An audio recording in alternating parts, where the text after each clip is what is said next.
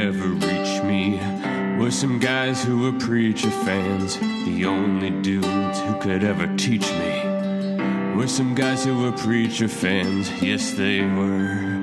They were. Oh, yes, they were. That's a podcast theme right there. Welcome to Preacher Man, a podcast about AMC's Preacher. I'm Alex. I'm Justin. I'm Pete. And we are going to be talking about The Lost Apostle, the latest episode of the show. Not The Last Apostle. I just want to point out, Justin and Pete definitely got it both wrong right before we taped. I was the only one who got it right. So, screw you guys. Alex, rewriting history once again, like a rogue god. Yep, pretty much. This is the 6th episode. We're getting very close to the end game here. As always, this is the last episode. Alex, I think this is the last episode. Is it? Is this the last episode of the show? Well, did you remember the end? Yeah, I guess that makes sense. I didn't really think about that. It's over. Jesse dead. Well, what did you think about the series as a whole, then? How do you think it wrapped up? I don't like this bit. I feel it was odd that the hero just died and nothing happened. Right. But I guess, if you're going to end it that way, you end it that way. I feel like they really tied things up with Tulip in the first episode always said, I want to ride in a plane. I want to drive a plane. Weird way of saying that, but she said, I want to drive a plane, and then she did. Yeah, I guess that's a character arc right there. Right.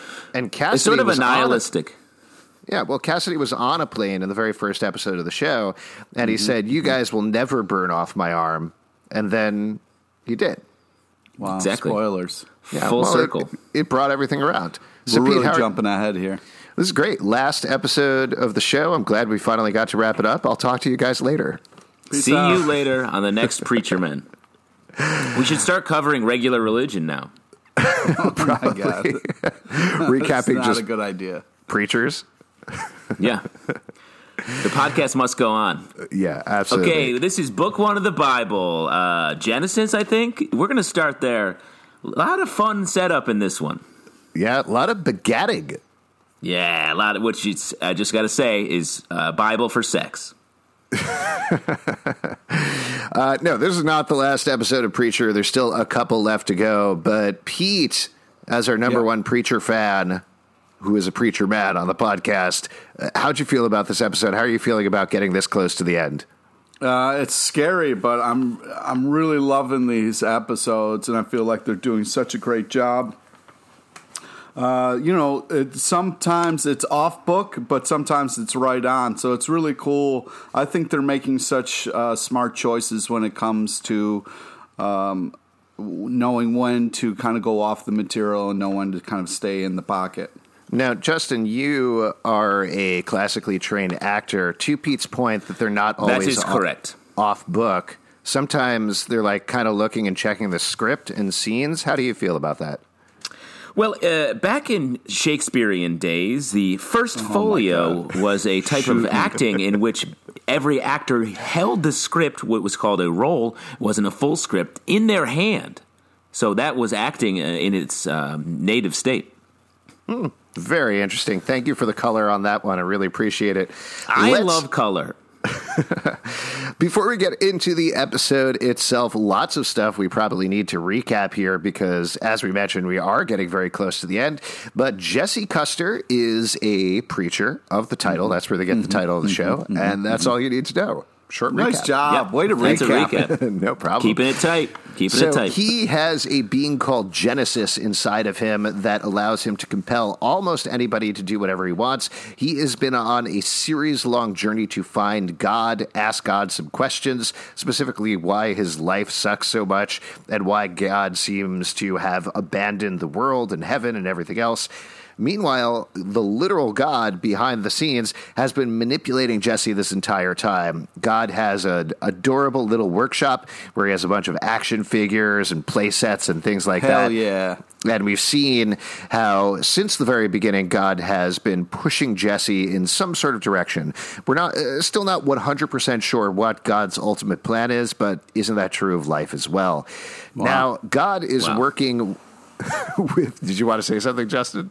No, I love your recaps. They really get into the underbelly of this show. Yeah, and the underbelly of life. Exactly.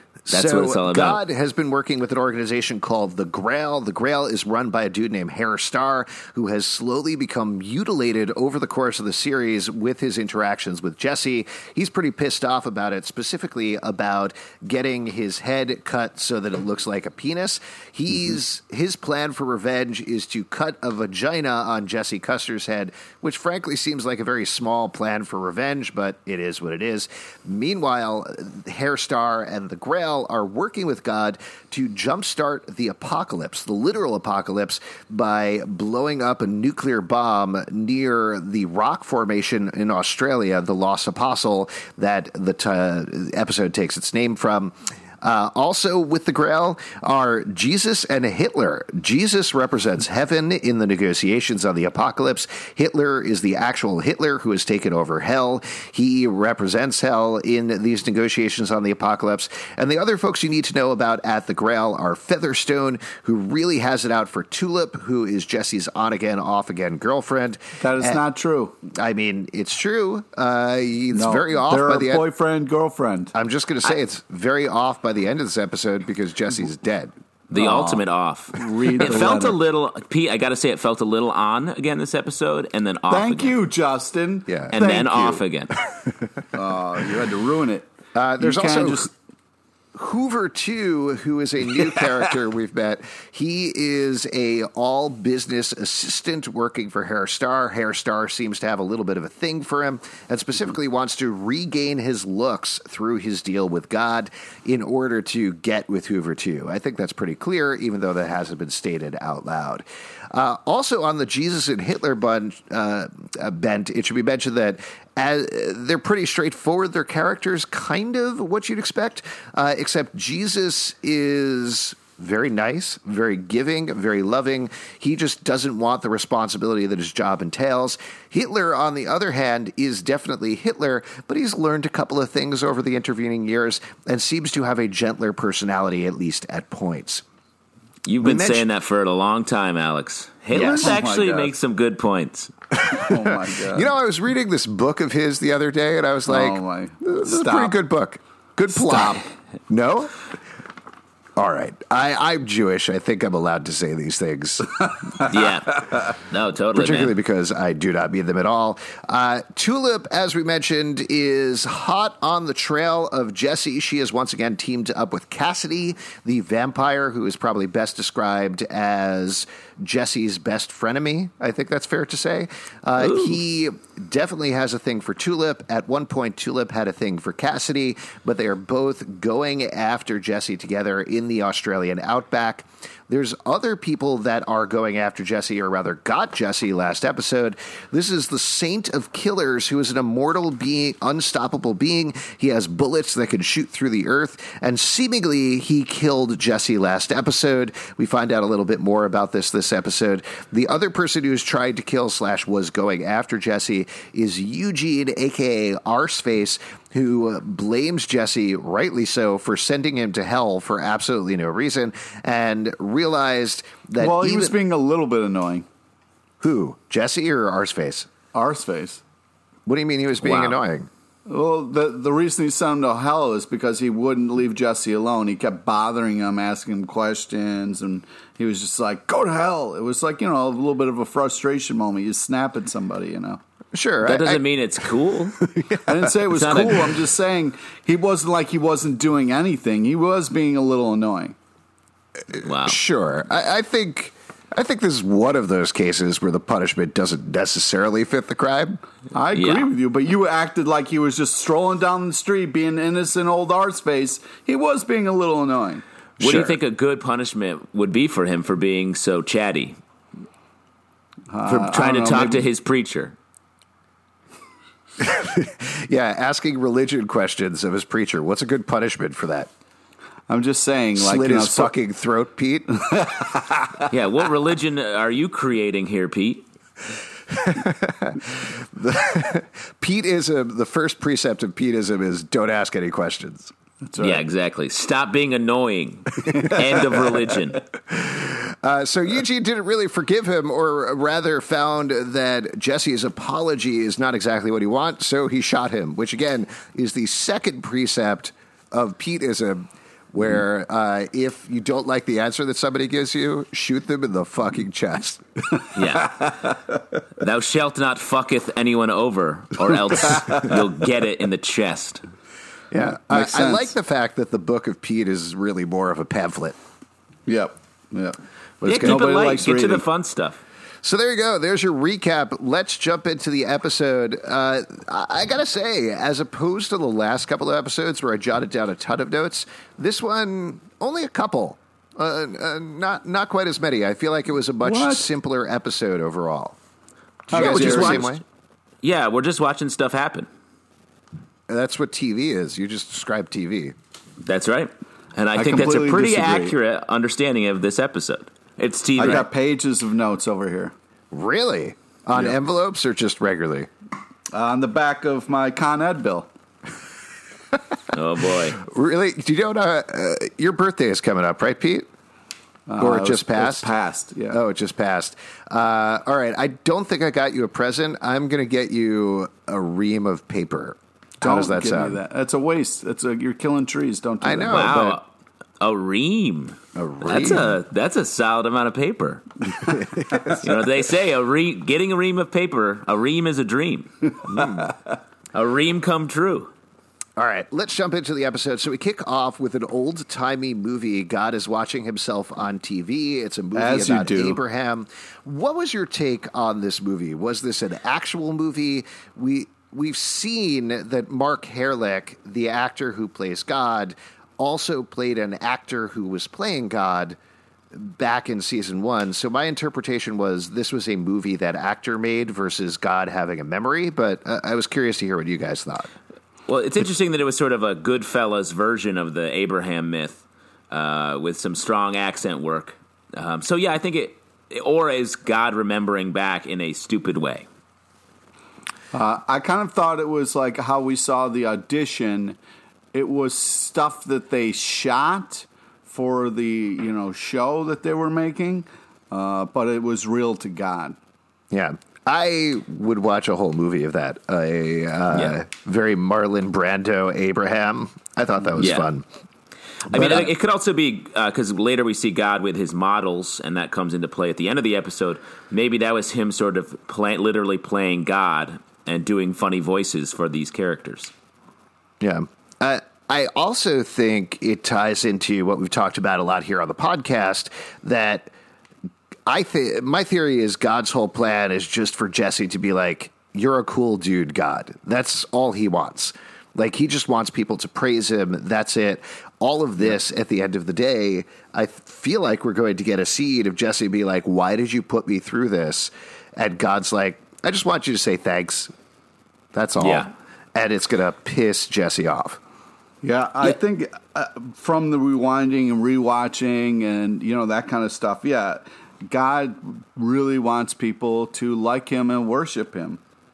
Yeah, I think he's reliving his greatest hits, right? Yeah. And it seems like for whatever reason, in the Bible, which we're going to start covering in a couple weeks, God just randomly chooses someone who's like, well, you know what? Fuck you. And goes out, fucks up their life for a while to prove that they like him and still worship him no matter what he does.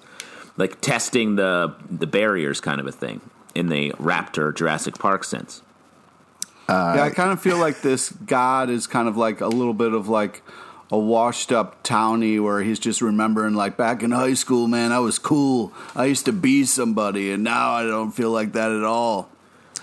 I mean, that would tie into the plans for the apocalypse, right? That he just wants to blow it all up and start everything clean again because he doesn't care. He just wants people who like him. Same thing he did with that Brontosaurus, the Patasaurus a couple of episodes back. Yes. Patasaurus. I don't want to get that wrong.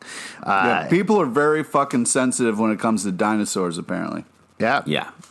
I mean, that's one of the third precepts of the Book of Pete is stop being so fucking sensitive about dinosaurs. Yeah, exactly.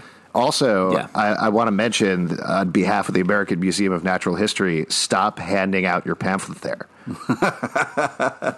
They don't like it.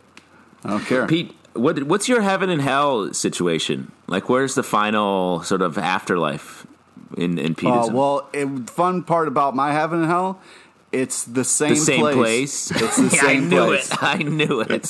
It's this really cool diner, but hell doesn't have anyone who works there, and you're really trying to get a burger, and having the wait staff is unbelievable. It's the same. It's the same. Wait a second. It's the same diner. It's crazy because you clearly thought about this. It's the same diner, and one half has a waiter and one half doesn't. Yeah, exactly. Not even the food is different.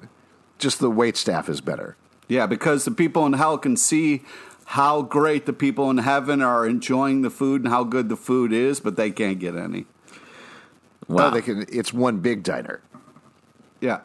Okay. Well, it's just a little trolley car, you know. It's like a nice little, cute little diner. A trolley car? A trolley Yeah, car. Like Rice-A-Roni? You know how they convert train cars into little diners and stuff like that? Yeah. Oh, I do not know that. Well, that's a thing. Oh, okay. Is there a diner that you went to where there was good service at the other end and you were pissed off about it? Nope. Alex, I just got to say, you got to get your head on straight if you want to be sitting in the part of heaven with a waiter, is all I'm saying. You better get your shit tight, dude. You want to be over there being like, excuse me, I need some ketchup. Is there anyone, can I just get some ketchup? A little ketchup for my burger?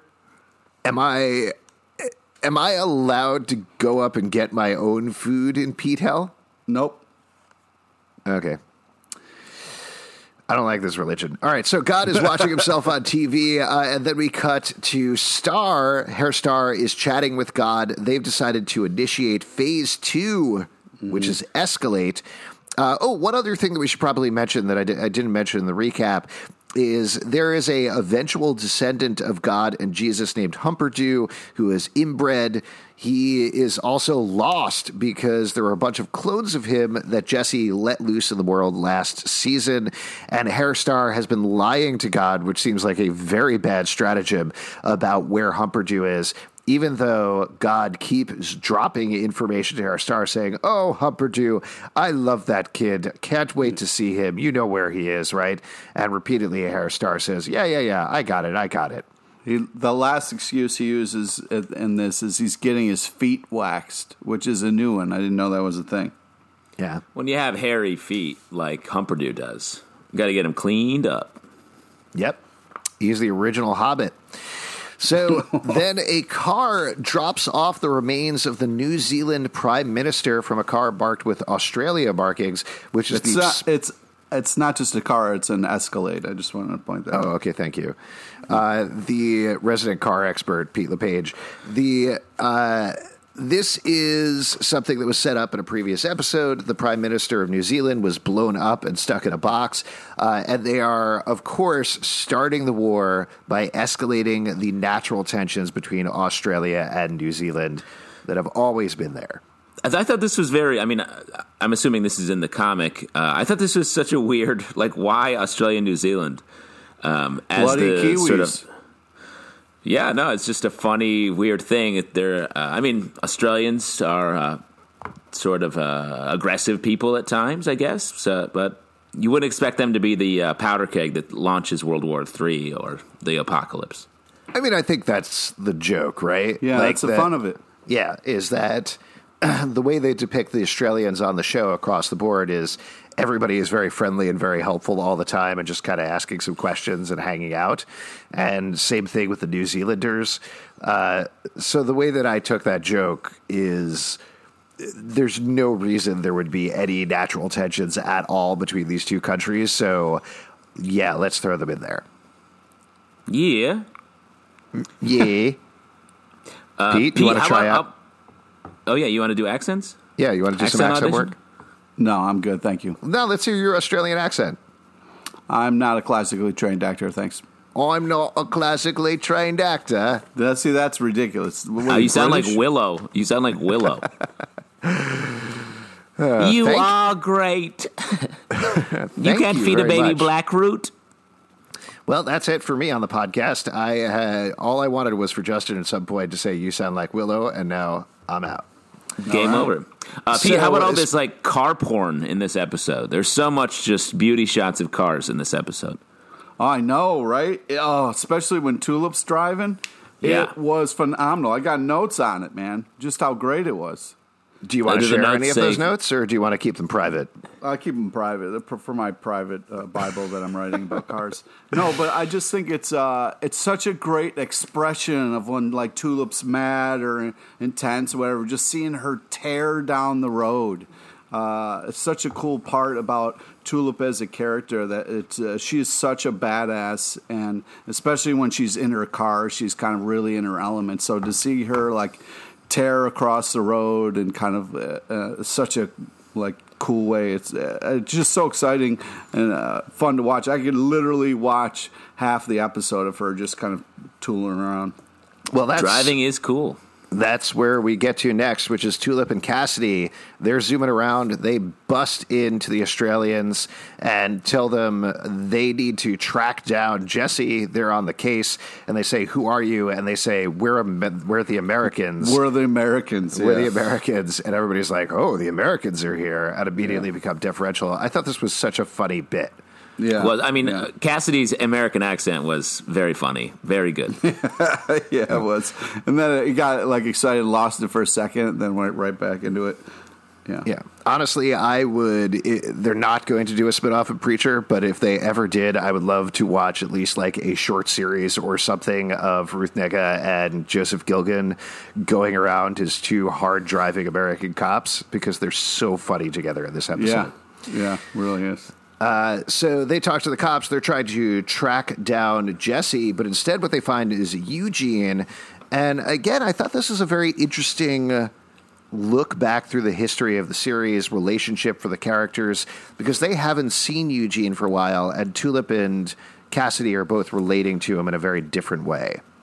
Yeah, I feel like he got a raw deal in this episode, and it almost feels like we're done with him. Oh, don't say that.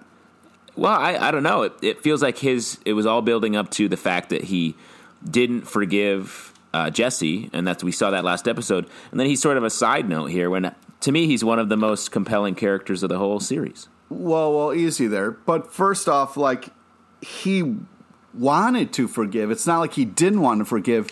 He wanted to forgive Jesse. He's all about forgiveness and doing what is right. But then when Jesse said he was sorry, he realized it wasn't enough. And that's when he kind of lashed out. It's not like he, from the beginning, was like, I'm going to shoot Jesse, I'm going to shoot Jesse. I think he tried to do what was right.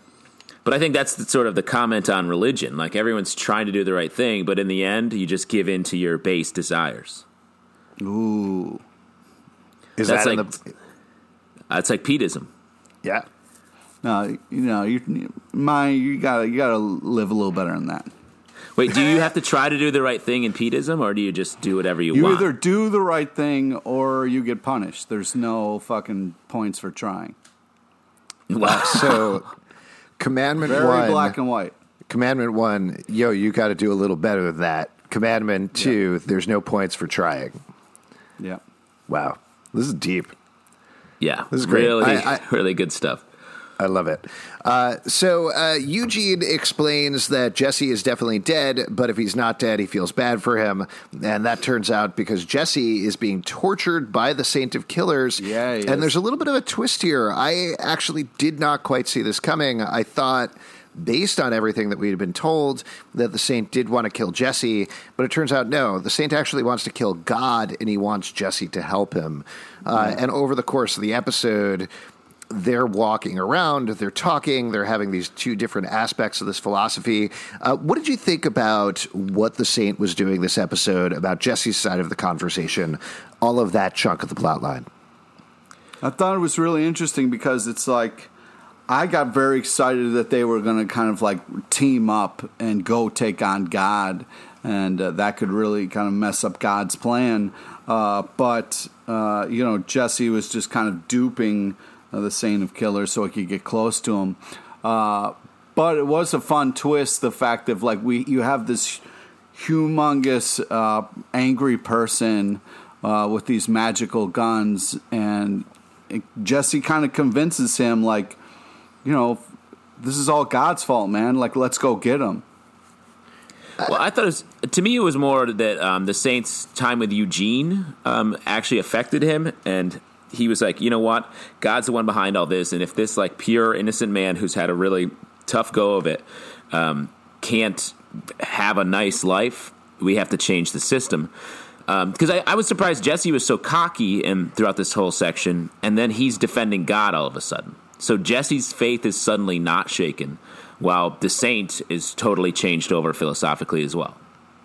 Yeah.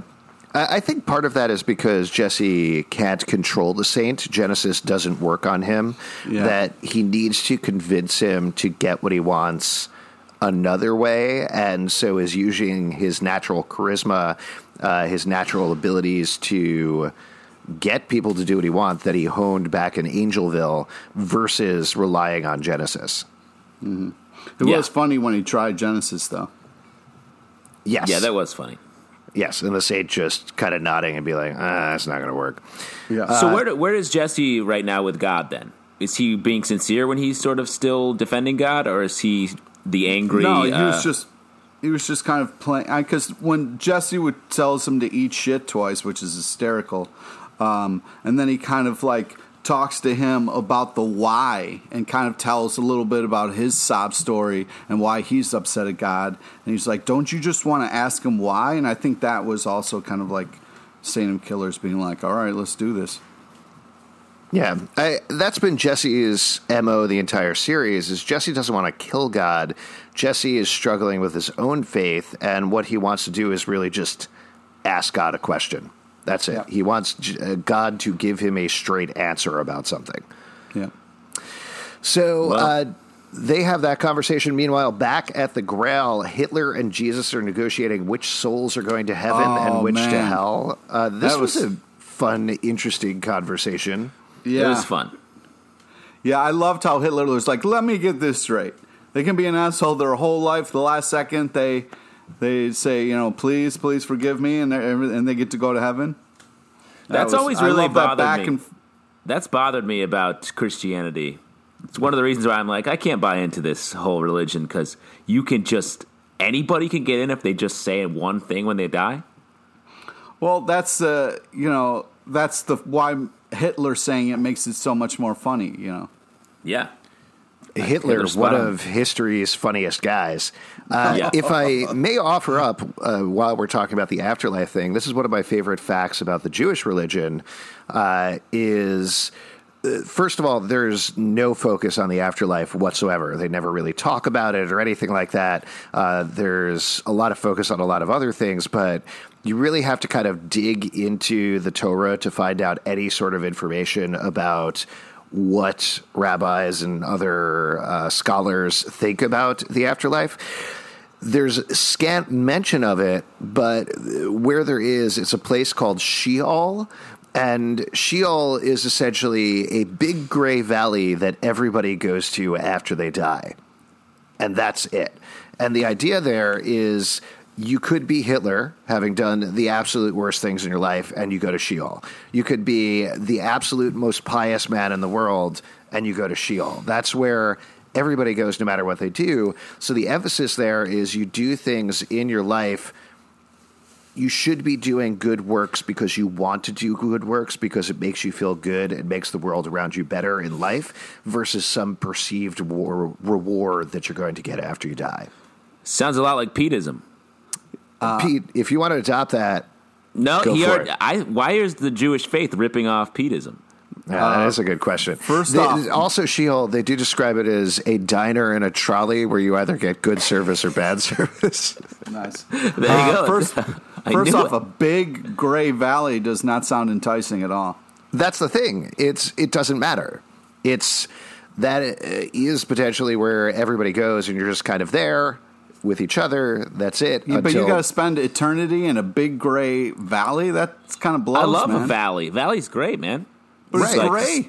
It's Again, nice. It's like there's shade.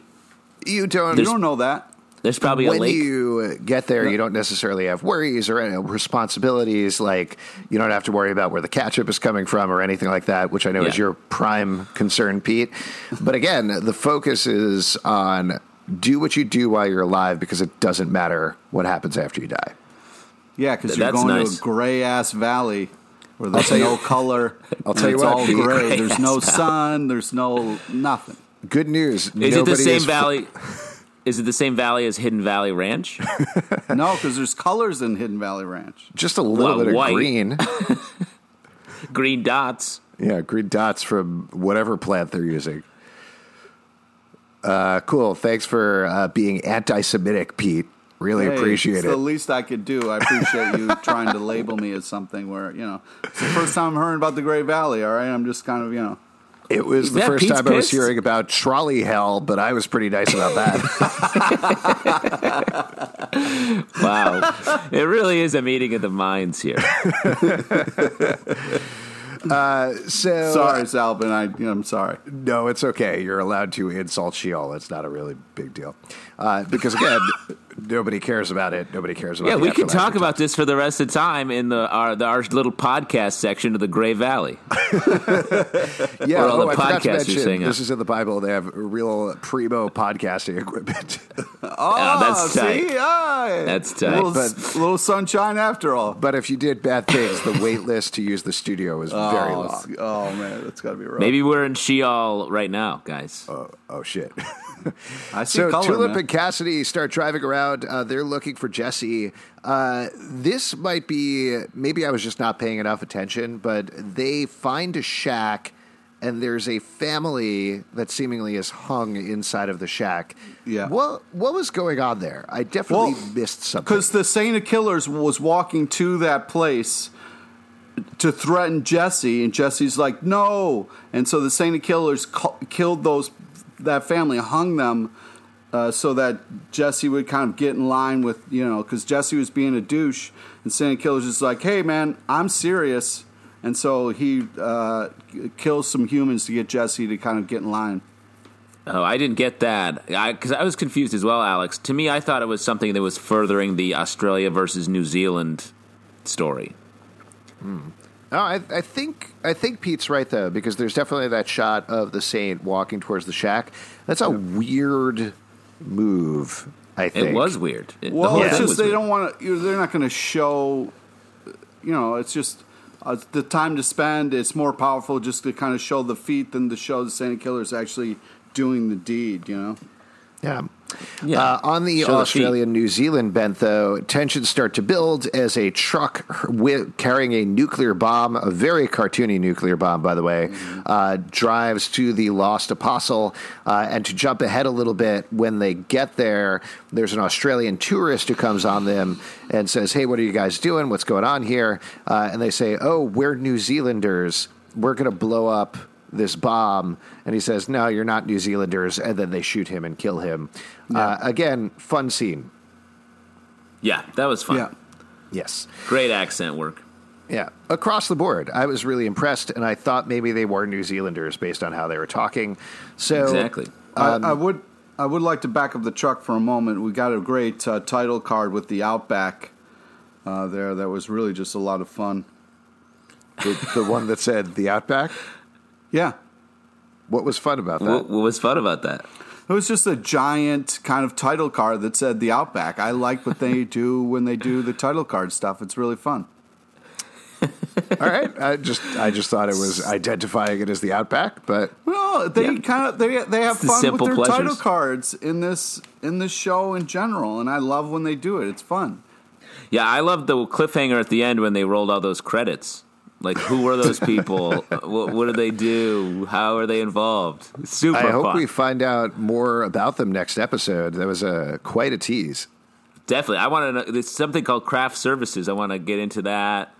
And maybe we'll see that rental car character again that Pete loved so much a couple episodes back.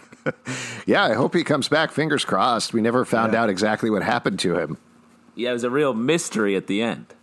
Right. He was, I think where we last left him, he was dead on the floor.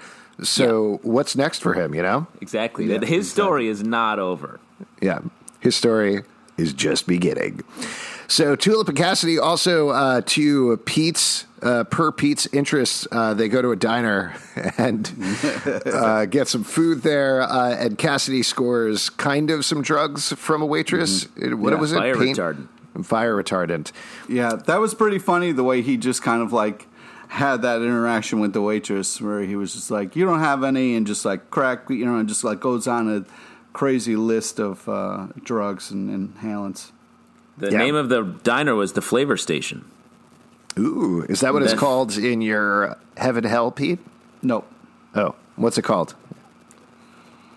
I think it's called Stuckies. Stuckies. Cool. You're stuck there. You're stuck there. Nice. Okay. I get it. I like that your religion is 50% based on puns, Pete. That's much appreciated. So Tulip, meanwhile, discovers God's workshop. She figures out where Jesse is going, and She hears the jazz. Yeah, so everybody is convening on the Lost Apostle, including Herr Starr, who heads to Australia, and Yeah, it was really funny the way he finally got the call and then got real excited. He's like, I'm going to Australia. And he's like, heads up, Hoover 2. Going to get my looks fixed. now Yeah, that was a very aggressive, I'm going to come and we're going to hook up. Yeah. Yes. There's another thing that I was definitely missing, and I feel like it was very obvious, but I just didn't pick up on it. On his way out, he gets a cup of coffee, and there's a focus on the guy who's selling the coffee. Who was that guy? It's Hoover 2. Oh, no.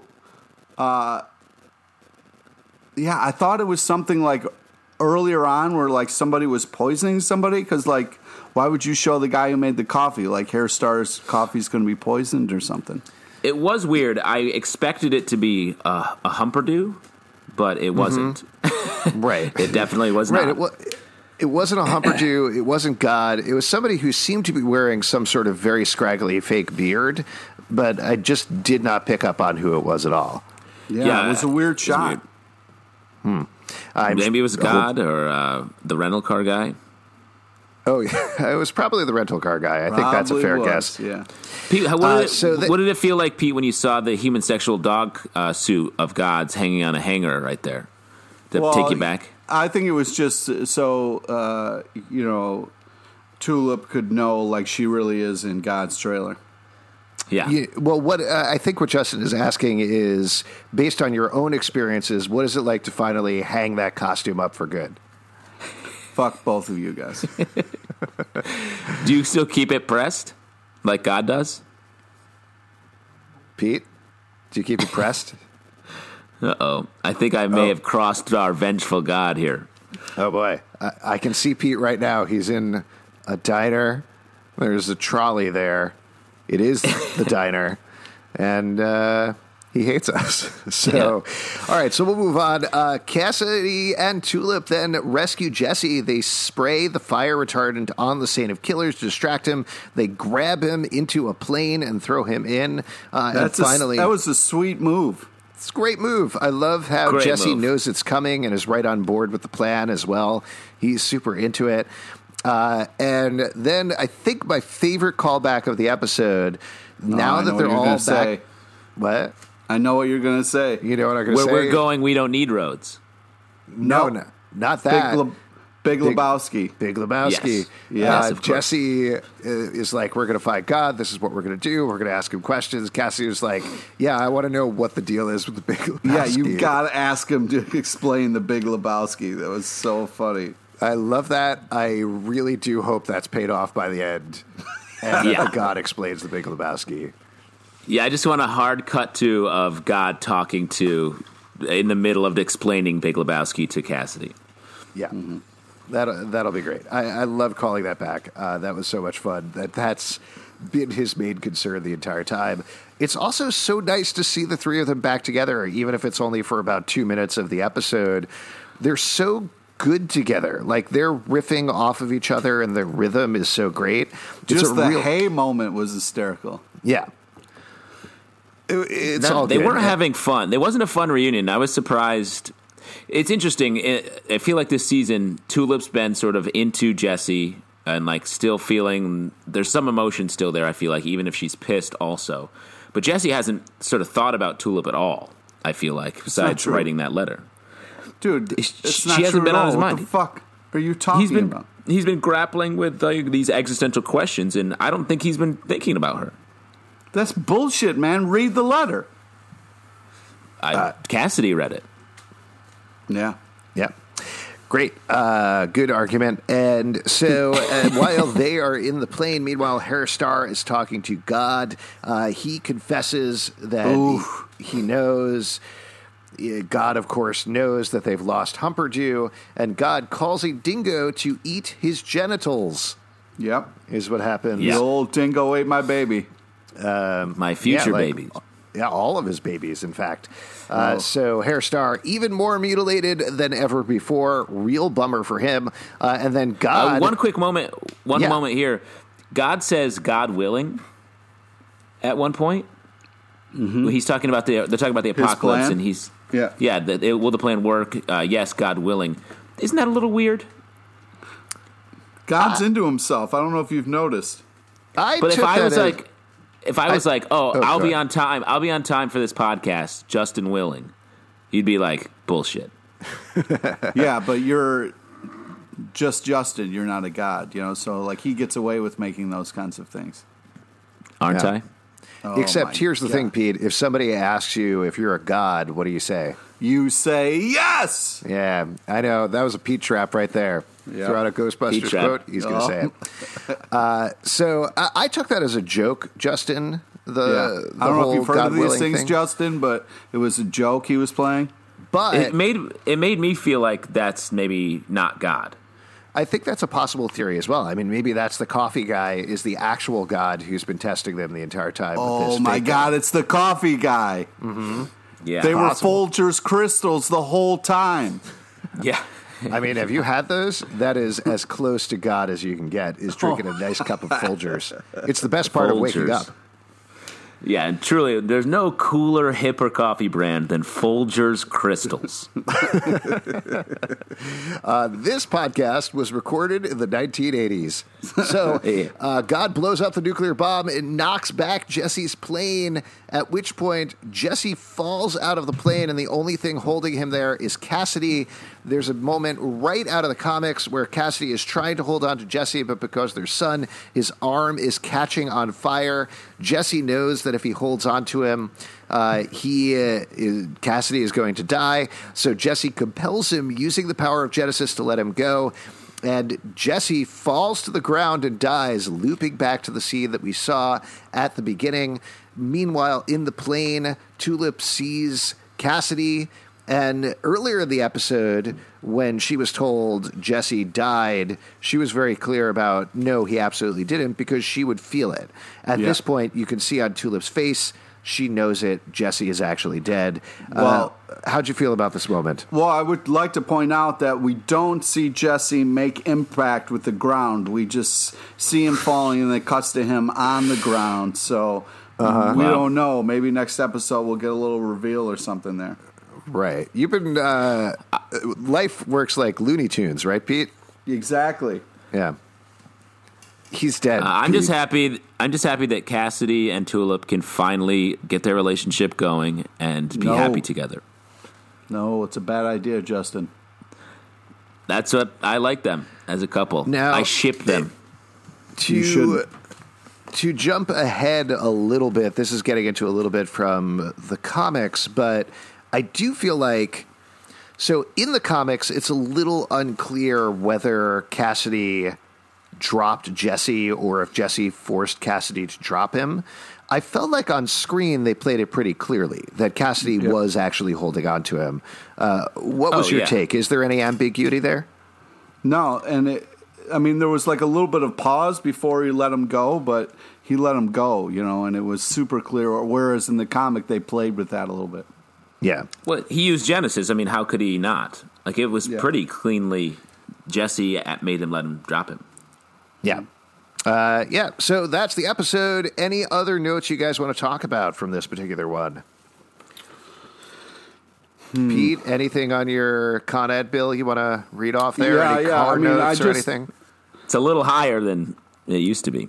I just think it was such a funny choice to have this whole, like, bloody Kiwis thing running throughout the episode. It was just such a fun take on what seems like such a smiley, happy people. So it was really, I'm just really impressed with the last season so far. They're really doing a great job of storytelling, and I couldn't be happier with it.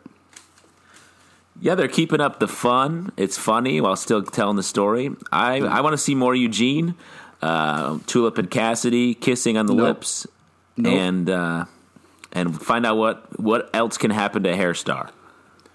There we go.